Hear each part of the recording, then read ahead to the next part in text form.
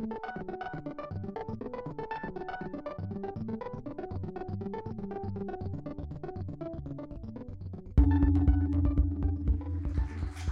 really thrilled to welcome you all to the second Amos Vogel lecture. Thank you to HBO, who is the presenting sponsor of New York Film Festival's talks. And thank you to Turner Classic Movies, sponsor of Dry Long So and the second Amos Vogel lecture. Amos Vogel, if you don't already know, was a pioneering curator, critic, and one of the founders of the New York Film Festival. You may know him as the founder of Cinema 16, which was the most influential film society in America, or as the author of Film as a Subversive Art, which is kind of a Bible for committed cinephiles. And I'll just say that there are copies available at the kiosk outside if you wish to purchase one on your way out. The film culture that flourishes in New York City today is really, truly owed to Amos Vogel and his undying commitment to all the radical possibilities of film form. Last year, we celebrated Amos Vogel's centenary at the New York Film Festival with a special retrospective, and we inaugurated the Amos Vogel Lecture as a space to continually, annually interrogate his legacy and think about what it means in the present for artists, thinkers, and curators working today. And this year, as Maddie and I were considering honorees for the second Amos Vogel Lecture, one name immediately came to mind, and that is Cauleen Smith.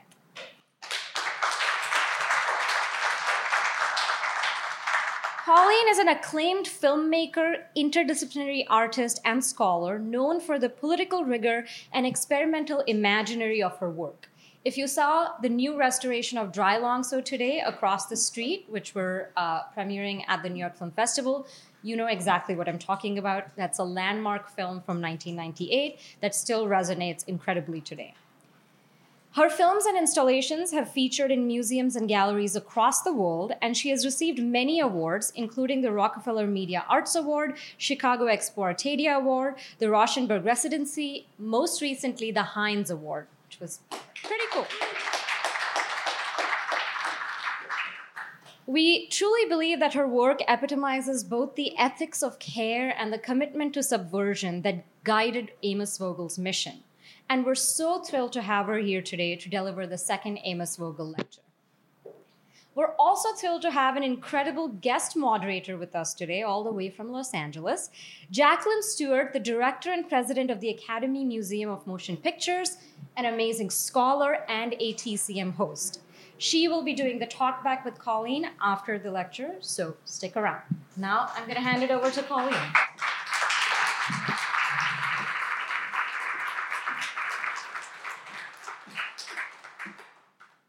I want to begin with Mr. Vogel's words.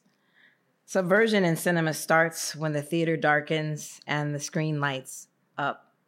For cinema is a place of magic where psychological and environmental factors combine to create an openness to wonder and suggestion and unlocking of the unconscious. It is a shrine at which modern rituals rooted in atavistic memories and subconscious desires are acted out in darkness and seclusion from the outer world. The power of the image, our fear of it, the thrill that pulls us toward it is real. I first read those words 35 years ago.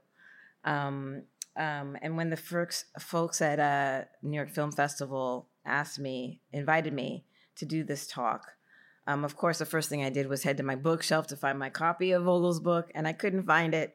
I probably loaned it to someone a long, long time ago, and I'm not sure when I last sat down to read it in its entirety, but I did read it all of last week. And I realized then that as a young filmmaker, I had internalized much of this book. And I, so much so that I had failed to distinguish which of my codes for filmmaking were my own and which I had gleaned from Film as Subversion. And then today at lunch, I was recalling that there were entire chapters, once heavily focusing on like European and Soviet cinema that I pretty much ignored as a young student, feeling that the writer was in fact ignoring me. And while I do wonder about what may or may not have had the opportunity to grace the screens at Cinema 16, I do not doubt that Mr. Vogel was speaking to what he was seeing and anticipating things yet to come. And I'd like to think of myself and others like me as part of that yet to come. As a teacher, I'm making a note of this. to remind myself and my students of this chasm between like a foreign context of a written text and the way that it can feel like reciprocating this experience of invisibility one might feel seems justified, like the book is ignoring me, so I'm going to ignore the book. But really trying to meet the text where it is and when it was has a real fruits and real treasures. And that's kind of what I experienced last week when I just dug into it. I'm going to play the part of this film, and I'm really excited about talking to Jackie. So all these clips that I am including, I'm going to cut them short, and I apologize because I just want to get to the part where we're all talking. So I'm going to read while this film, which is silent, is playing. Mr. Vogel's words also reminded me, and I'm so grateful for this reminder, that my investment in the moving image has something to do with what happens when moving images are being recorded. What happens between us, the makers of movies, and the world. For me, filming on location is an opportunity for social participation as opposed to the typical film methodologies that enact conquest and extraction. And when I learned that film was a language, all those 35 years ago, I very naively decided that maybe the vocabulary could be expanded or altered, and that the formal registries of film could change, and therefore one's experience of cinema could change too. You see, back when Mr. Vogel was watching films and recording his thoughts and running Cinema 16, I was just a kid in Sacramento whose primary babysitter was the television. And most of what I watched very, very actively assaulted and diminished me and everybody that I loved. So when I learned that it wasn't media that was doing the assaulting, but people who made it, I thought maybe I could make something that I had never seen before. Maybe I could make moving images that would not assault or diminish me or anyone else. This is just a studio shot. And I'm really excited that I can actually see my notes. I was afraid that I couldn't, but there's going to be a moment where I'm lost. So bear with me while I pull out my notes. Mr. Vogel also says that subversive cinema could not exist without enemies. I love that. I love that. Any pessimism regarding the failure of one talent or the co-option of another is outweighed by the spectacular flow of new generational talent and fresh, hot anger. That is a quote. I was an angry young person, and I'm an angry old person. Back when Mr. Vogel's predictions felt like an invitation to me, an invitation that I received and I gratefully accepted. The image here is what's happening in my studio right now. I'm making some procession banners that are going to be used as props in a film, which is typically my way of, or reason even, to make a film. The messages on these banners vary, but cumulatively they amount to a celebration of refusal and resistance, a resistance against wanton extraction, willful ignorance, and grotesque abuse of this planet in the quest for wealth and resources. I would not call myself subversive. I don't know why that's hard for me. But based on Vogel's definition, I think I really do kind of fit the bill. And it's a good thing since I'm here talking about him with you. But I think about this idea of needing an antagonist. That's such a cinematic position to take. I've been experimenting for some time with making films, or a kind of filmmaking that attempts to use the tactics of improvisational music that's made in time together with other musicians. Methods of making moving images that make everyone present a part of what's possible, as opposed to objects manipulated in service of a single vision. Sometimes these experiments succeed, but they often fail. So there's a lot of films I've made that no one will ever see, and I'm often tempted to just even destroy the hard drives they're stored on, but I won't do that. This clip I'm sharing now is another procession that I was designing for film, and it went horribly wrong, which we can talk about later. But this clip, with all its glitches and hiccups, comes really close to succeeding in this idea of like all of us together making something. And since it also has banners, I thought I'd show it. I might end it early, though, so forgive me if I just cut it off. Camera's rolling. Interior take 1A.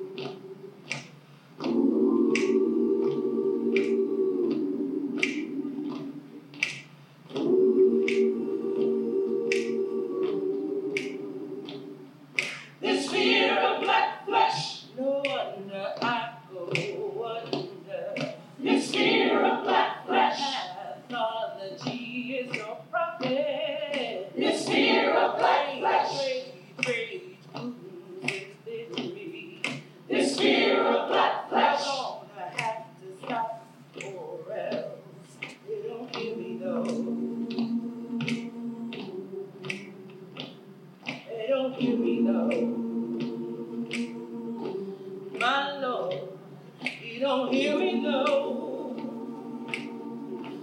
Oh no, you don't hear me no. This fear of black flesh, it's like we were never meant to survive. This fear of black flesh, every day I'm holding my breath. This fear of black flesh, I know I'm so black that I blind you. This fear of black flesh, away at my life, I have nothing left. You lead me to the road. You lead me to the road. You lead me to the road. You lead me to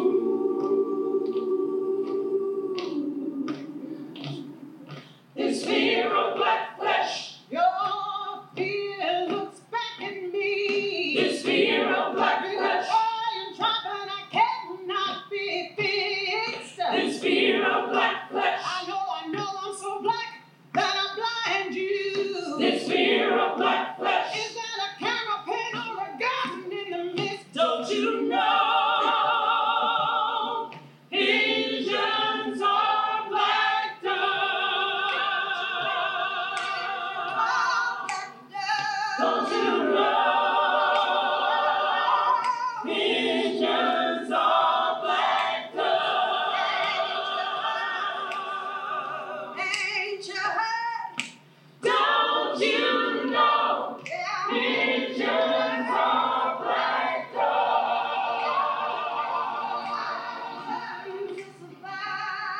Don't you know? Asians are black dogs.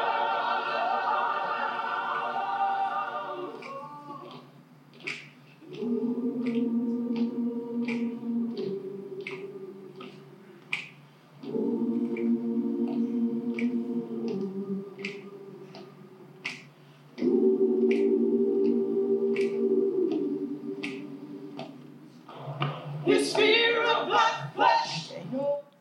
It goes on to all the way down the street, but I'll stop there. Before playing this next clip, I want to say that October 20th will be Sun Ra's Day of Becoming. It's the day that he officially changed his name from Herman Blount to Sun Ra. And I that factoid like collided with my time reading Mr. Vogel's book, where he says, in the last analysis, every work of art, to the extent that it is original and breaks with the past instead of repeating it, is subversive. By using new form and content, it opposes the old, if only by implication, serves as an eternally dynamic force for change, and is in a permanent state of becoming.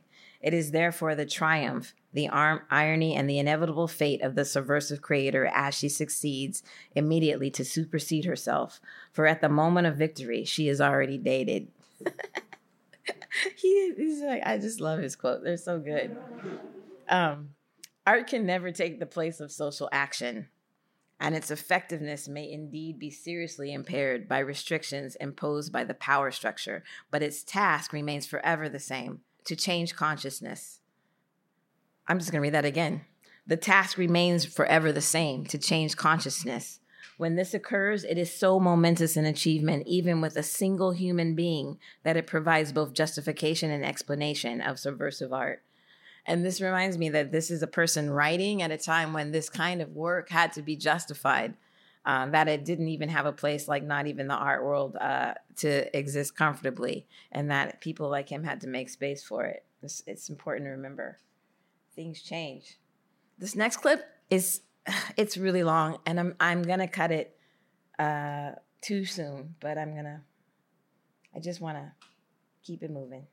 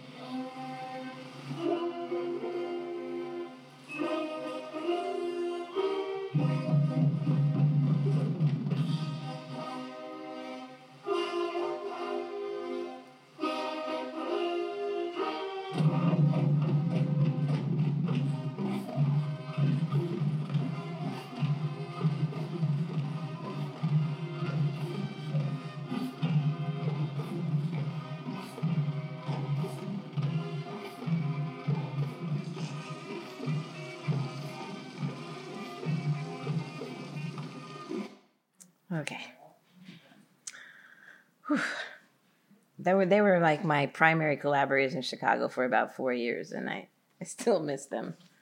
I like have dreams of them. Like want to call the marching band director at the high school. Hey, want to do another one? When this talk began, I asked you to come sit in a cave with me, and all I've done is drag you through these streets. And I'm sorry about that. And I think the contradiction in the way I've structured the talk has some kind of enactment of the tensions I feel surging through our world right now. What kind of response should we be having to the state of our country? More voting, more protesting, more TikTok, more tweets? I don't know. I feel exhausted by the way our political body just seems like a clown show. And I'm hopeful. And the only hopeful gestures I ever find really exist outside, on the block, in the city, on the streets, with my neighbors, with my students, my friends, my colleagues. It's the things that we make together, the conversations that we share, that make up the society that I want to contribute to. So I guess I was inviting you into the cave so that we could restore ourselves and get ready to get back in those streets. And when we get tired, there will be restoration. There will be art for us.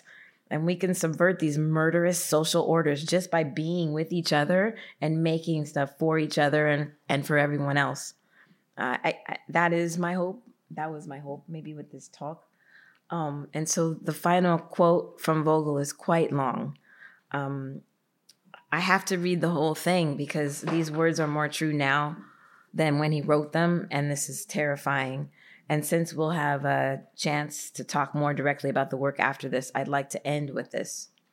So here we go. The artist finds herself at odds with society's unplanned and cancerous growth and the service of the profit motive and its heedless disregard for human values.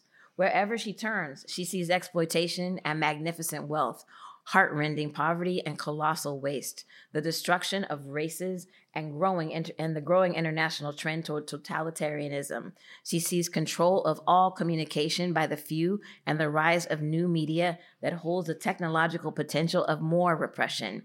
She sees the blighted cities, the polluted rivers and oceans, the unbridled exploitation of natural resources, the succession of economic crises, inflation, depressions, and the ever more destructive wars, and the rise as permanent and monstrous institutions of war economies and their intolerable burden upon society as a whole.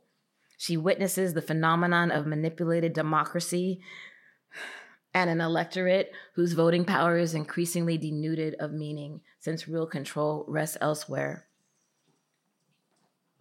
Vogel takes us into Marx here, so let's go. It was Marx who, when asked in an interview to characterize the meaning of life in a single word, unhesitatingly replied, struggle. Was it a slip of the tongue that prevented him from limiting this definition to life under capitalism, thus giving it the historical dimension he gave every other phenomenon? Or was it not rather his realization, so often expressed in his philosophical writings, that the essence of life under all circumstances and all societies was eternal change, the constant transformation of all forms and systems? It is in this sense that the subject of this book, film as a subversive art, will always remain on the agenda, and that these pages are but a rough draft, for the subject of this book is human freedom. At all times and under all conditions, its guardians are the subversives. Whew. I really, really love that. I'm so grateful that I got to read it and read it to you. Woo. Cauleen, you always blow my mind. That's all I can say. Thank you for that. And thank you for putting your work in such beautiful dialogue with Vogel's work. Most poignantly, when you were quoting from the book and saying she, the artist she, which I don't, right?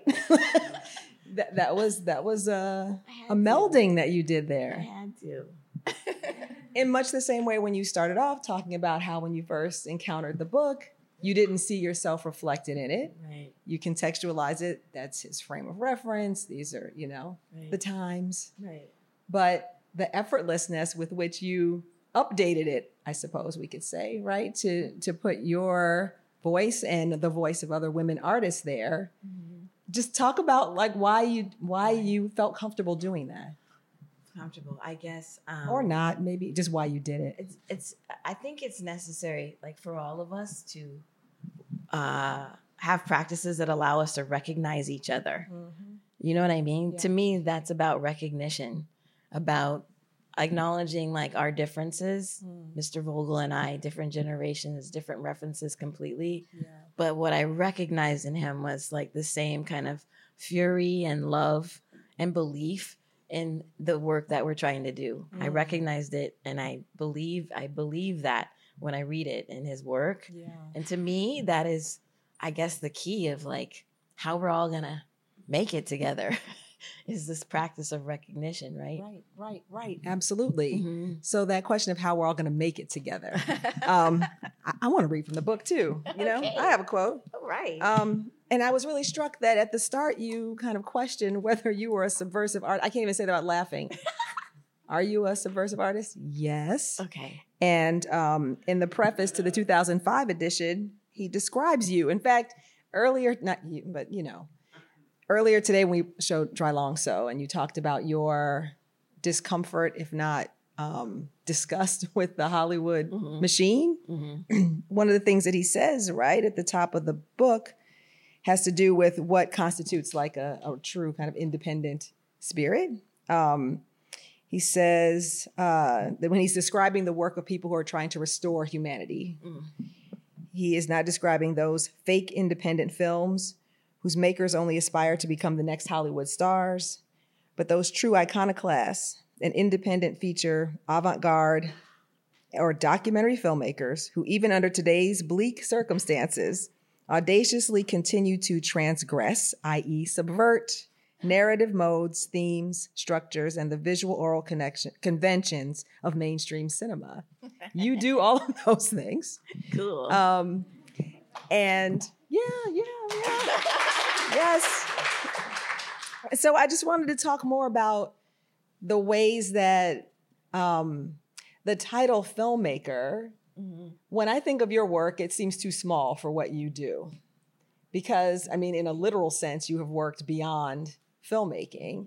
But then even looking at the clips that you shared today, the role of using a camera seems to play different kinds of, roles across your work. And I wonder if you could talk about that a bit. Like with the marching band, it seems like maybe the most important thing was that was a flash mob at that moment that you happened to capture with the camera. At other moments, it's more carefully choreographed for the camera. So how does filmmaking kind of move in and out or move around the work that you do? I think I gave up a long time ago on like the fundamental values of like proper filmmaking being encapsulated by that phrase, production values.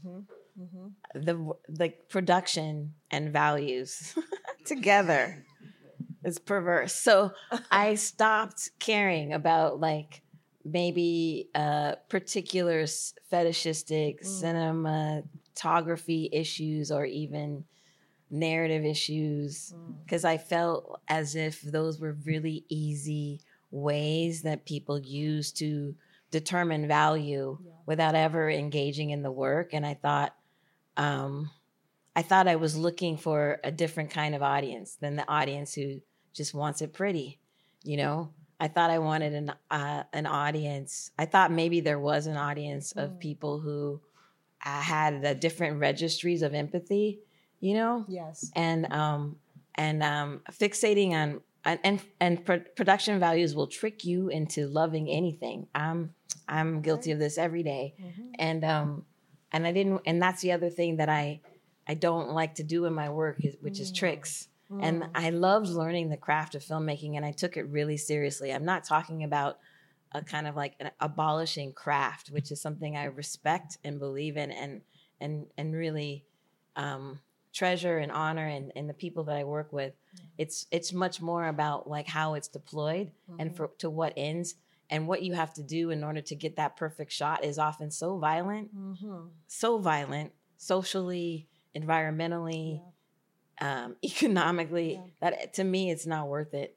Like, so the flash mob, I knew I was going to film it, I knew maybe it would rain, but I did not make any contingencies for rain because Mr. Douglas, the head of the marching band, the director, he said, it doesn't rain on Rich South High School marching band. And I took him at his word. What I didn't understand is what he meant was that they just keep going even if it rains. Like, I didn't understand that. So there we were, and all the lenses just froze. And so everything was just out of focus and like beautiful. And so, like, you know what I mean? Yes. So that I mean, I'm dealing with like errors and austerity, and I'm accepting it, and I'm trying to edit. Like, the editing is like my real weapon, I think, because I'm trying to like shape the material that we gather in the experience of being together and filming something together. That's one thing. And then if I can, I edit it into something else. Does that make sense? Yeah, it totally makes sense. Yeah. But what you were saying before, I'm just remembering something I heard you say years ago about shooting, how when you were talking about the violence of it, because you said when you're shooting something, let's say on the street, and you do a lot of stuff in the street, you have to colonize the space. That's 100%. The term that you use. You have to tell people you can walk on this side of the street or not, right? I need you to close your store, whatever it is. And the way that you articulated it then, you recognized it as a kind of necessary evil for a certain kind of practice. And so I'm just curious about your use of that term, or if you still think about it in that way. I do. I mean, all you have to do to tell a whole neighborhood how to live for a day or so is go to the city and pay for a permit. And then anything you tell the city you're going to do, you get to do it on that neighborhood. You get to tell them that they can't ride in the bike lane, which means they might have to take a detour that puts them in danger. You get to tell them they can't wait at that bus stop because you need to set up a highboy there. You can tell them anything as long as you have that permit. And that is, I mean, I shouldn't have to tell you what that is. Yeah. And if you live in a city like LA, you're subjected to this relentlessly. And when I was in Oakland and I was thinking, finally, I've made it. I can get permits and I can do stuff in the streets and cops won't shut me down. What I realized, though, was that the cops were the least of my worry. My real worry was actually like, are these kids going to be safe if we block off this street for them to get to the playground or the basketball court? Or are our neighbors going to rob us at night if they're pissed because we've taken all their parking? I had bigger concerns than whether or not I could put up a highboy. Yes. You know what I mean? Right. And so I had to take a totally different tack with that film, which was to make it like a community-based project. You're listening to the Film Comment Podcast. Sign up today for the Film Comment Letter. It's a free weekly digital newsletter featuring original film criticism and writing by Film Comment's editors and brilliant contributors. The letter delivers exclusive features, reviews, interviews, streaming picks, news, and more directly to subscribers' inboxes every Thursday before they're published on filmcomment.com the following Monday. Sign up today at filmcomment.com. So when you are in the process of trying to create less colonizing or even empowering experiences for the many collaborators that you have on a project, because as you're indicating, it's not even just the people that we see on screen. There are sometimes whole communities around. What are the kinds of things that you try to build into the process to make it, if not, less violent, then maybe even anti-violent? It really depends. Like, I just try and be as porous as I can be and adaptive. Sometimes you don't have to be porous. You don't have to be adaptive. You just have to be present. Like in Chicago, I learned that people actually just wanted to know like what fraternity or sorority you're with, or they had like other concerns. It wasn't so much, I don't know. It wasn't about economics or like things like that. It just depends on where you are, sort of like what the real stakes are. And every time I do a project, every time it's different, Yeah.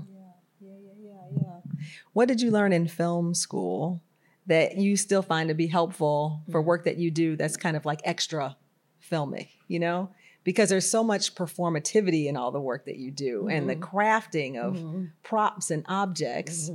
Did you learn those things post film school, or do you feel as though the training that you got as a filmmaker fed into those kinds of practices also?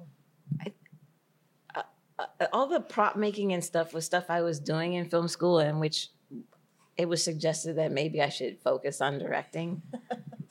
the thing I learned, the most valuable thing I learned in film school, and I may be wrong about this. There are a lot of valuable things, but I really treasure all the lessons around lenses. I know that sounds really nerdy, but I had a professor, and Jerzy Anchak, and he explained the way a lens could just change everything. But he made us shoot the same scene over and over with different lenses, and also he made us use this technique he called the moving master, which was like you had to do an entire scene just in one shot, which means that you, the camera, and the actors and everyone had to be dancing together, and you just kept running it until you did the dance. And that still is like it's just a really fun. It's a difficult way to work. It takes a lot of time, and I don't get to work that way. One, because everybody has to be really like extremely skilled, and I often can't even afford the people who can pull a focus like that. You know, like people who can pull a focus blindfolded. That's kind of what you need when you're doing moving master. So I don't often get to do that kind of work, but it was like one of the things. And also, he never articulated that way, but now, like I always felt at the time and feel now, like that idea of the dance that he was talking about, like there's something really powerful in that is like yet to be mined, you know? Yeah. That's incredible. That's incredible. Okay, you plunged us into darkness when you started off here, rightly so, because the book begins with that. But you've shown your work in lots of different contexts, including a gallery context and community context. I'm just curious about how you think about the conditions of viewing your work and whether or not there is, always that kind of cinematic sensibility of shutting out everything but what's appearing on screen. You've incorporated screens into, clusters of other work. Yeah, like how you approach the screen and the way you want audiences to engage with your, I would say, moving image work. Well, it really changes, but I don't often make films anymore that I can play in a single channel environment. Usually when I'm making a film, I'm also thinking about an object that's going to be in the room or another sound or like just an environmental situation or a wallpaper, for example, that I feel is in direct dialogue with the film. And therefore the film is doing some kind of work and all the other things, the space itself is doing another kind of work. Yeah. So a film like Sojourner doesn't play single channel. It did a couple of times, and I sat with the audience and watched it, and I was like, yeah, no, it's not. It's not. All the other things are not here. Like, you know what I mean? Right. But so it just depends on the thing. No, that totally makes sense. Yeah. I'm curious to know more about your work with the manifesto, because after, again, like with you, reviewing this kind of, political language, the manifesto is a form that you've used a lot. So share why you love the manifesto. Oh, I love, it's like a gauntlet, right? It's a mic drop. It's like you set out a series of principles and pronouncements. It's like a dare.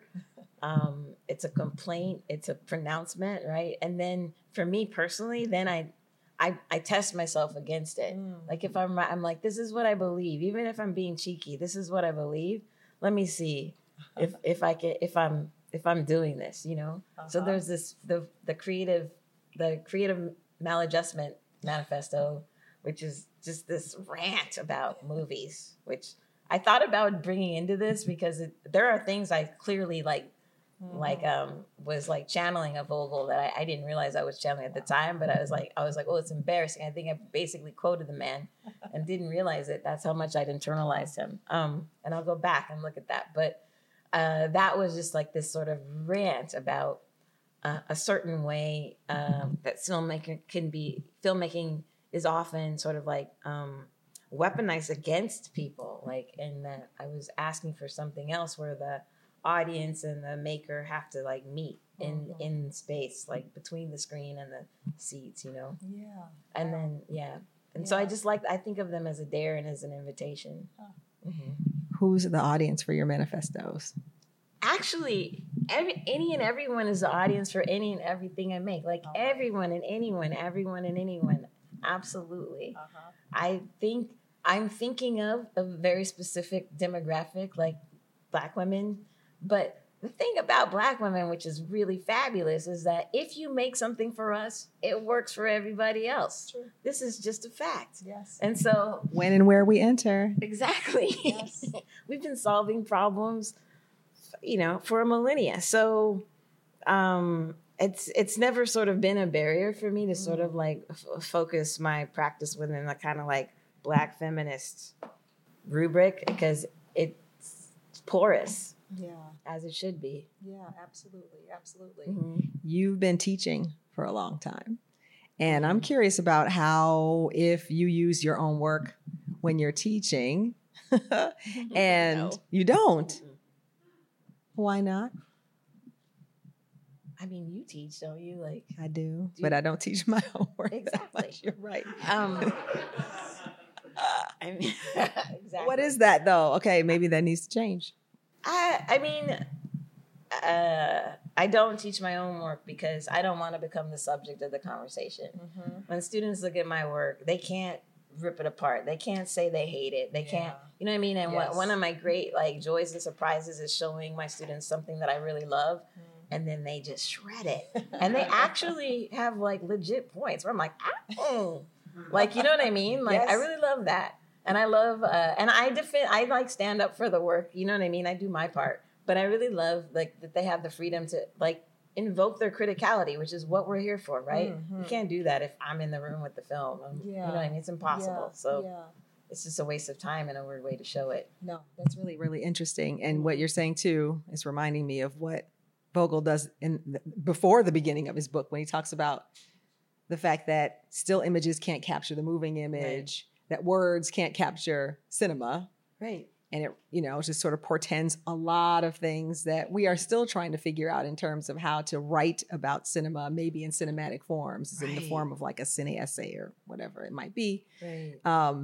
So it makes sense on another level in the way that you might think that your work, well, maybe that's not what I would want to teach my students, because they have to develop their own appropriate language for what it is that they do as artists. Yeah. I also want to ask you one more thing before we take some audience questions.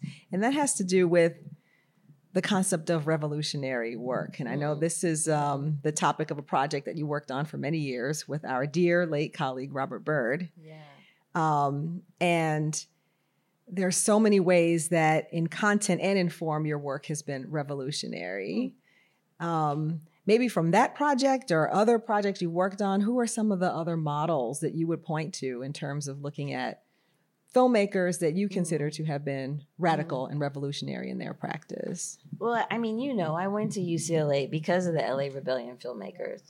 And I do believe, and I think the work that you did to, restore and resurrect that work has proven that that work was game changing. It changed the film industry, and it produced just some very tiny arteries and pathways that produced films that did just completely knock me off my chair, like Daughters of the Dust, and all the shorts that Julie Dash made, and the fact that it was a cluster of very diverse visions and voices, that their films do not agree, and that they argue with each other within their films, and they're doing all of that together. They're always crewing for each other, except for, I think, was it Hailey? Hailey never crewed for anybody else. Was it Hailey? Out on his own. Yeah. Hailey was like, he got everybody, but he didn't. Yeah, bless his heart. Right. That's cool.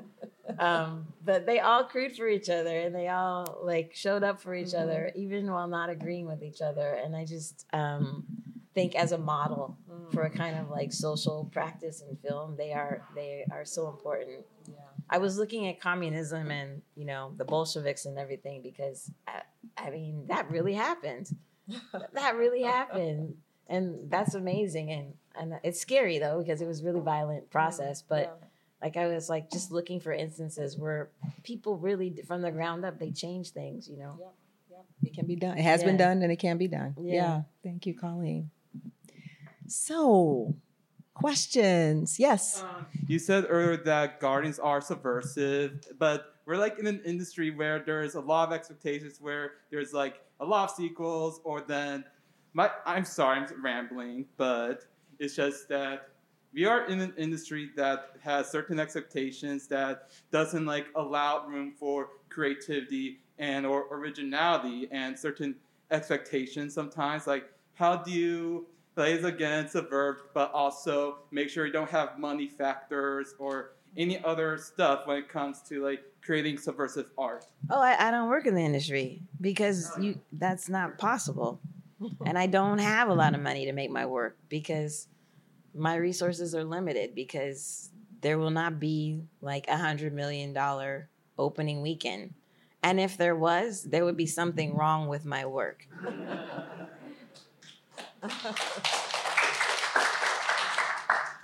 Yeah. I might as well take my chance.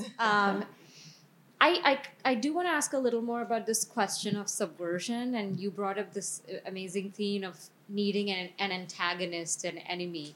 And I think sometimes you don't work in the industry, but you do work in institutions, academic, art institutions. Yes. And especially in the present day, one can feel like the subversion that we do within institutions is absorbed by the institution in this kind of capitalist circuit where it becomes part of the institution's production and legitimacy. And I'm just wondering how you struggle with that, and if you think that there is the possibility for this kind of real subversion that escapes those traps.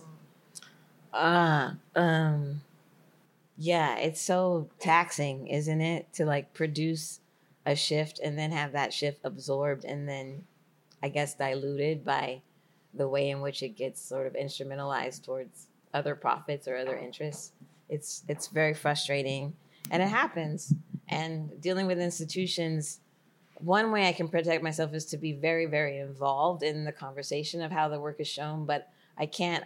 I'm fortunate now that I'm so busy that I actually can't do that all the time. And often work goes out and then I get like a catalog back 6 months later and someone has written something about my work and they've done exactly what you described, where they've used the work as a totemic like object to sort of protect themselves from some kind of critical discourse, like just to prove that representation is happening. And it's clear that that's what's happening because of the complete lack of understanding or even actually deep look at the work. That hasn't occurred. They're like, Cauleen Smith is a Black artist and she made Black art. And that's like what they say about it. You know what I mean? And so that happens all the time. And what I believe is that actually, and you know what, I don't mean to sound cynical. I know this sounds cynical and I want to be wrong. And I hope there are people working very hard all the time to make me wrong. But I don't think existing institutions can be changed. I think the subversion happens when other things erupt and other things occur and other things are built. And Vogel describes it so beautifully where he says, you do that, you have the revolution, and then another revolution is necessary. And this is just the way it is. But I think the revolution is a much more sort of like generative action than reformation. For me personally, I don't see reform. Like I don't need to like stand in the middle of the Whitney and talk to them about their board. How does anybody get their money? Like there's one person on that board with dirty money? How do you have $1 billion clean dollars? You can't. You know what I'm saying? So like, what is the point of that? Like either show your work there and suck it up that you're complicit with this situation or build something else or do both, you know? Hi.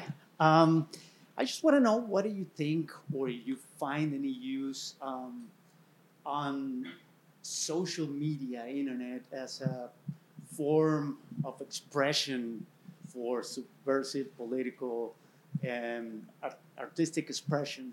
And yeah, just... I mean, I think that is occurring even while repression is occurring.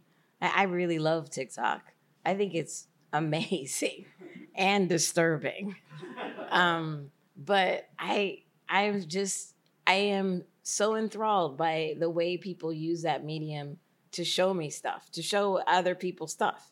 And sometimes it's incredibly, how do I say, like, I'm like completely disarmed by like some of the humanity or humor or compassion or generosity that I get to see that's captured and then thrown out into this thing called TikTok that I get to see that I would have never seen, would have never known about, blah blah blah. There's also the heinous stuff, but I'm lucky that like TikTok knows I like kittens and whales and volcanoes, and so I have curated my feed so that I can see really good stuff. I'll take a stab at it. It's so interesting to be in this setting, in this basically kind of film world, film industry-ish setting, after having been in conversation with you primarily in the art world side and art institutions and museums and galleries, or talking about work that's going into those settings or coming out of those settings. And it's kind of, it's like, whoa, here we are in film, and the questions that are coming up and the issues that are coming up, which are 100% legit and in some ways similar, because both of these worlds are messed up and subject to neoliberalism, but in some ways also extremely different. And you do have a very particular journey through those worlds. And so I wonder if you would either. I want to give you a choice, so as not to put you on the spot. Maybe if there's anything you'd like to share back into this world about, from the trenches of being in the art industry, art world side, or simply about what kind of creativity you're finding yourself. What are your frontiers there? Or if you don't want to talk about yourself, it might just be interesting to talk about what you're seeing in film, lens-based work, and so on in the fine art field, and whether the bridges are interesting or non-existent, or if people are just all off in different purposes. Yeah. There are really different valences in terms of how work is valued, right? So there could be a work that really, really soars in the art world, but is incomprehensible in the film world because of our investments in just basic craft stuff, like can I get past the performance, or do I know where I am, or just simple craft issues. Like, so that doesn't necessarily have to happen in conceptual art, because there is another frame that can support the work. I would say that the thing that I don't miss about working in the film industry is people wasting my time. And that doesn't happen nearly as much in the art world, because when people ask to meet with me, it's because they are interested in what I do. I'm not just something they have to check off to tell whoever it is above them that they've met with me, know me, and I'm a quantity they don't have to worry about missing.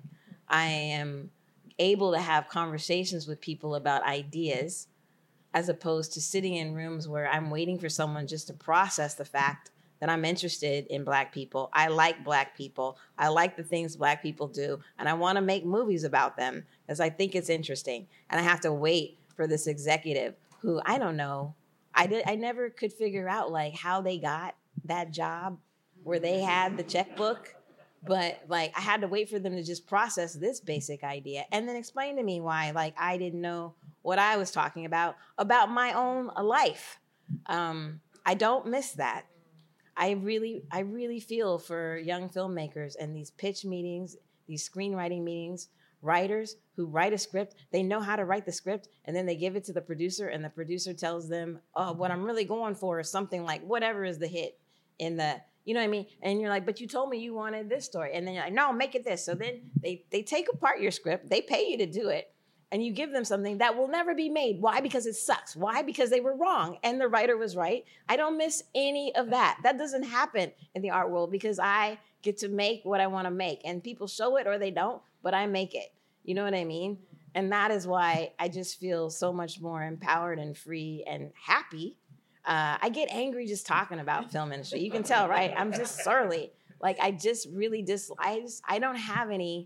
I literally don't really think I have any memories or experiences of the film industry that were pleasurable. I don't think I do. I feel like every conversation I was like, this is appalling. This person I'm talking to is an idiot. Why am I in this room? Why do they have so much power and money? Why am I so broke?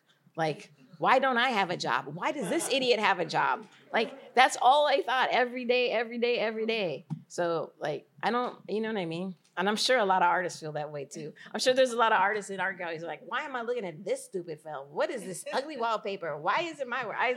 You know what I mean? But it just works for me. Like, But to piggyback on that, though, are there aspects of the production process that you're trying to retain, especially the collaboration factor? I guess I was thinking that when you shared the footage of rehearsing before the processional, outside of the Whitney, right? Like, there must be some aspects. We were talking about Dry Long so earlier of being, in collaboration. What role does collaboration play in your work now? I mean, I love a beautiful film crew. I love the kind of film crews where everybody knows what they need to do and how to help other people do what they do well. Yeah. It takes a while to assemble a group of people like that, but when it's working, it's a beautiful thing. I'll leave it there, or I get surly again. No, don't go to the other side of it. Any other questions? Yes, right here. Hi. Maybe on that note, you invoked improvised music in your talk, and maybe kind of in relation to production. Improvised music and improvisation. And I assume that is partly what you're talking about in terms of assembling a crew and what a production is like for you, ideally. And I'm kind of interested in how maybe you can kind of sustain that through the whole process, not just through shooting and production, but also maybe into the audience and into like the reception, how you into a group like this, into a cinema, into a gallery. I don't know. Yeah, I just wanted to hear more about that and how you, because obviously music plays a big role. We heard about Sun Ra. We heard a little Alice Coltrane. That is in the background of a lot of your work. So maybe how do I sustain the ideas about improvisation in the sort of exhibition of work? Is that what you're asking? Maybe into how people even receive or kind of interact with your work when you show it. I guess that's another reason why I like installations, is because that is possible, that I can just create a space that gives people a lot of different decisions about how they engage with the work, how much time they spend with any given thing. I'm not able to think of a way to do that in this context. Do you have ideas? I would love to know. Yeah. We could all get up and like maybe do some yoga together. Well, on that note, maybe we'll all stand up and do some sun salutations. Cauleen, thank you so people are much. like, everybody, thank you.